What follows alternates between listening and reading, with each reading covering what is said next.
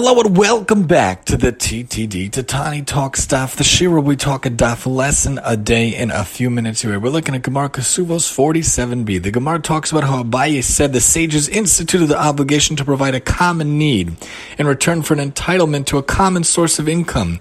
Conversely, the obligation to provide an uncommon need in return for an entitlement to an uncommon source of income.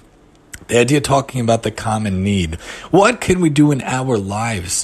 What can we do in our days, in our weeks, in our months, in our years to provide a common need for those around us? What can we do to help out those around us? That's the wonderful idea of those wonderful gemachs, Gemilei Chasadim, that are around in many different neighborhoods, in many different places, and many different communities. We have one in our town for the food pantry. We have one in our town for a simcha fund for tables and chairs. We have one for clothing.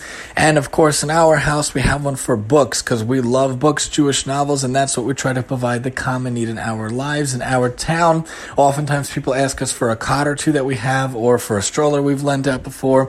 In your life, what can you do to provide the common need? What can you do to help out those around you? As the Gemara here talks about the common need in return for an entitlement to a common source of income. What can you do with your life, with your income, with your abilities and your resources to provide the common need for those around you in many different ways throughout all of your days? Join us next time as we talk Kesuvos 48 here on the TTD.